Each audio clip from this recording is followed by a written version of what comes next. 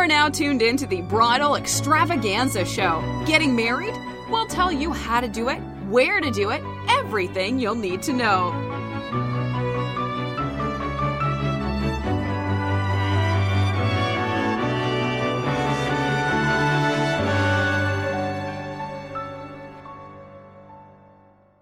Hi, can you introduce your name and how you spell your name?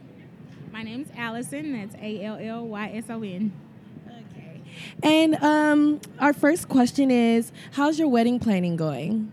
So far, it's going good. I haven't turned into the bridezilla just yet. So everything's been working out. I have family that's supporting. And my groom is awesome. He's not the typical groom. He's hands-on. So, yeah, I'm excited. And as far as the planning, have y'all started planning, or what's the first thing you've started? So we started planning. We got our venue. That was the first thing we wanted to do because we were told that was the most important. And right now, we got the tuxedos for the guys just aligned, so they just have to go in and get their fittings. But we have the caterer. We're starting on that now. And the dress, I'll be doing that next month with the parents and my bridesmaids. So speaking of bridesmaids, have you already chose your bridesmaids? And if so, how did you pop the question to them? Okay, I did. I chose 6. And I sent them cards. I personalized cards. I wrote them all notes, basically telling them how I felt about them as my friends. And then at the end, I asked them with a little poem question, could they be my bridesmaids? And I had them bridesmaid sashes in.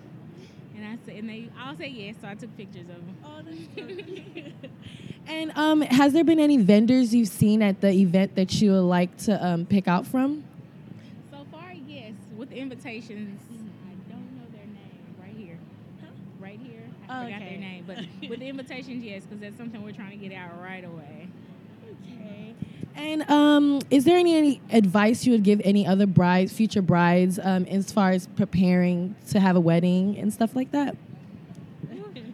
Don't procrastinate. It's not hard, but if you get on it like as soon as possible, you won't be a bridezilla, because that's what I'm trying not to be. Well, thank you so much for your time, and I hope you enjoyed the show. Thank you.